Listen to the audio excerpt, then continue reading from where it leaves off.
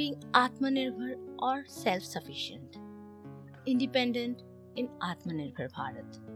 As a 6-year-old, I wanted to be a doctor and a teacher. God blessed me and I lived my dream.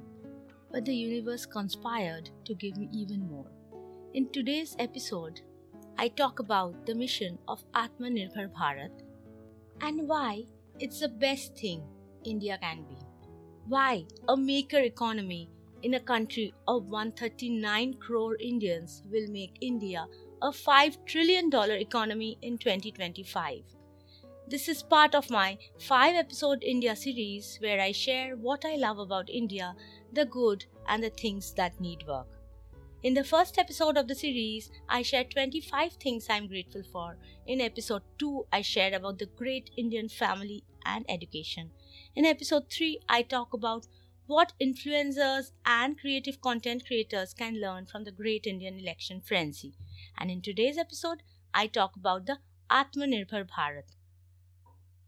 You are listening to Dr. Amrita on the Doctor's Creative Diary podcast hosted on Anchor, where I give information, take interviews, and share inspiration about my life as a doctor and a creative entrepreneur. And here's the show. Atmanirbhar, self-sufficient and independent. That's what we all need to be if India has to become a $5 trillion economy. That's what I wanted to be from the time I understood the meaning of the word. I have my mom to thank for this. She drilled into me pretty early that financial independence is a stepping stone to personal independence in many ways. There are people, haters, who diss money. But ask any person who grew up with money troubles and you will get the answer. Do you appreciate having savings to fall back on these times? Do you appreciate enjoying small pleasures without checking your monthly budget? Enjoying the pleasures of life while not being attached to them helps you live life happily, wealthily, and with peace of mind. When you're dependent on another person for your well-being, are you genuinely independent? Can you really be your best self?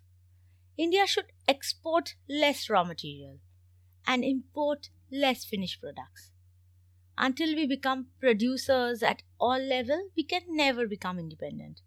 If you are only a consumer and not a maker, the story changes when someone like China holds the strings. It's like yoga being born in India.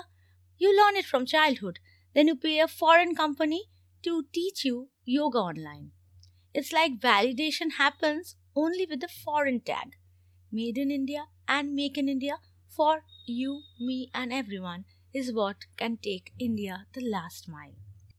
In October of 2022, we will complete 4 years of being self-employed as a couple. The first thing we did when we cashed in our ELs was we prepaid our home loan. The pandemic made us realize that being loan-free is a big gift. That's always going to be my number one priority. Also, SBI Max Gain was the most hassle-free home loan experience ever. The prepayment process was a breeze. Worrying about earning is one thing and the loan repayment is another cup of tea. Dal chawal chalega, but I will be Atmanirbhar monetarily. Does that make sense? When I started my website, I didn't know at all if one day it will be an excellent way to offer preliminary health education and telehealth consultation too. My husband is a pediatrician and he started his website drabhijitmishra.com in February of 2020. Validation, foresight, blessings from the Almighty, whatever it is, we are thankful. Having green plants around me makes my mental health better. This is something I have in control. Not waiting for that travel plan to have greenery around me, I started my balcony garden long back so that even in the lockdown, I didn't suffer from nature withdrawal. During the pandemic, I realized how dependent we are on nature and social connections when it comes to the feeling of well-being. Now, the digital health ID for every Indian is a wonderful way to have a digital record of our health in one place.